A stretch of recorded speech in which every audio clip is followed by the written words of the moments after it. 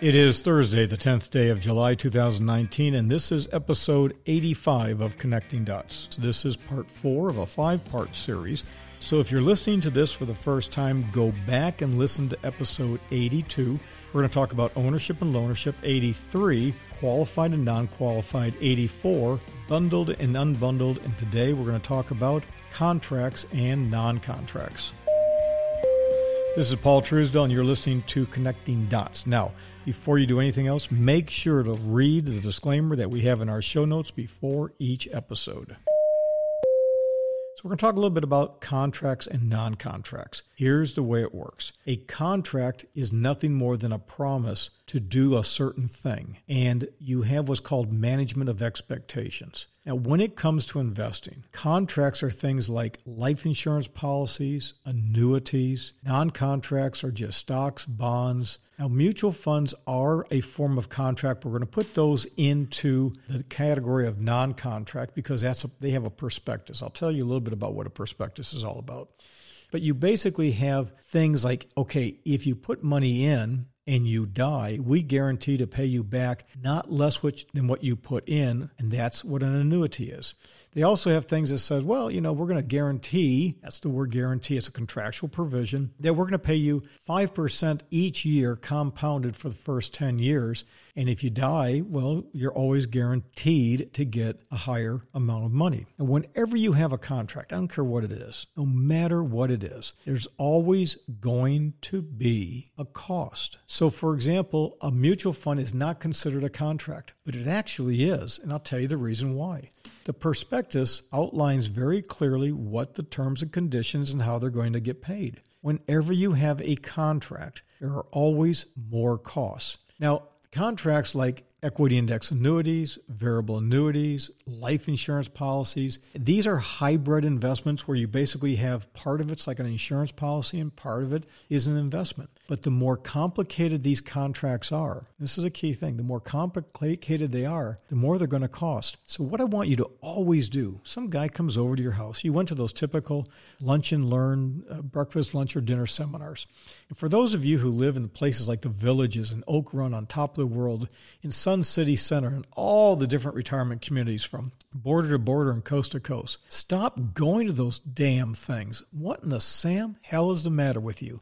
You know that these things, when you go, they have a bloody fortune that they're paying in advertising and meals. And, every person going there, by the time you get there, the head count, depending upon where it's at, can be anywhere from $100 to $300 per person. So if you've got, let's say you've got 20 people that make a reservation and they're paying $300 a head between mailing and social media and just the cost of food and everything. So those 20 people that show up, that's $6,000. I guarantee you that person is going to be selling something like a variable annuity with a 7% commission. They're going to look for that one person that has $100,000 to make that sale. And then after that, they're in the bonus dollars. So they know exactly what they've got to sell. They know exactly how much money in their target audiences. Listen, you're going to be given a sales pitch to buy a commission-based product. Always going to work that way. So contracts are always more expensive. And the thing is, they're not going to give you a contractual provision to lose money. You do realize the overwhelming majority of these contractual provisions are there to make you feel good. They really don't have a lot of value. Oh, these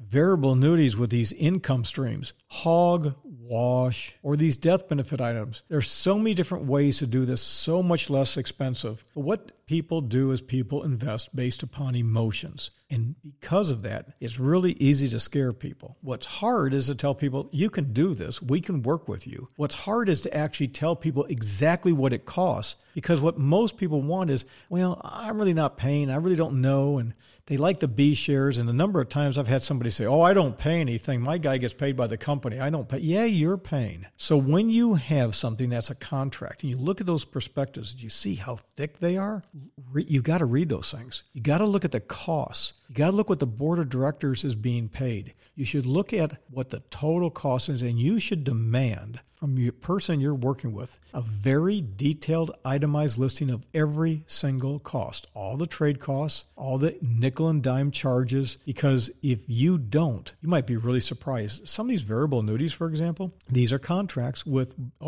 pie in the sky performance numbers and all of these provisions. Oh, we're going to take care of you, Bob. Hey, Hazel is fine. Oh, we got you set. But when you look at the costs, you might be paying as much as 3.5% to 4%. Now just think about that. I want you to go and look at what we charge. Full disclosure, full transparency, a true fiduciary, the bifurcation of advice from management, and then determine what you're paying for some of these, especially variable annuities. Is it really worth it? Then take that number and extrapolate it for 10 or 20 years with compounding interest. You'll understand why a lot of people just aren't getting ahead like they thought they should.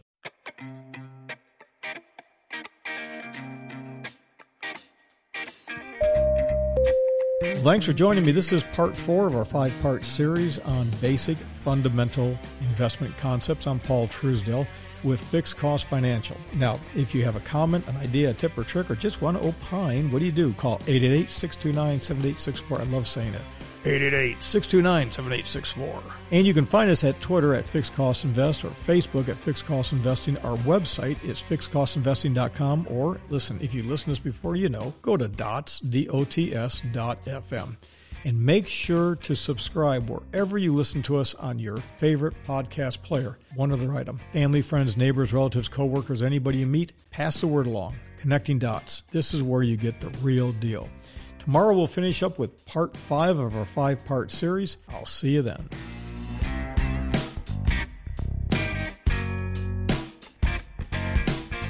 All rights reserved. Reproduction or use without written authorization prohibited. Without written authorization.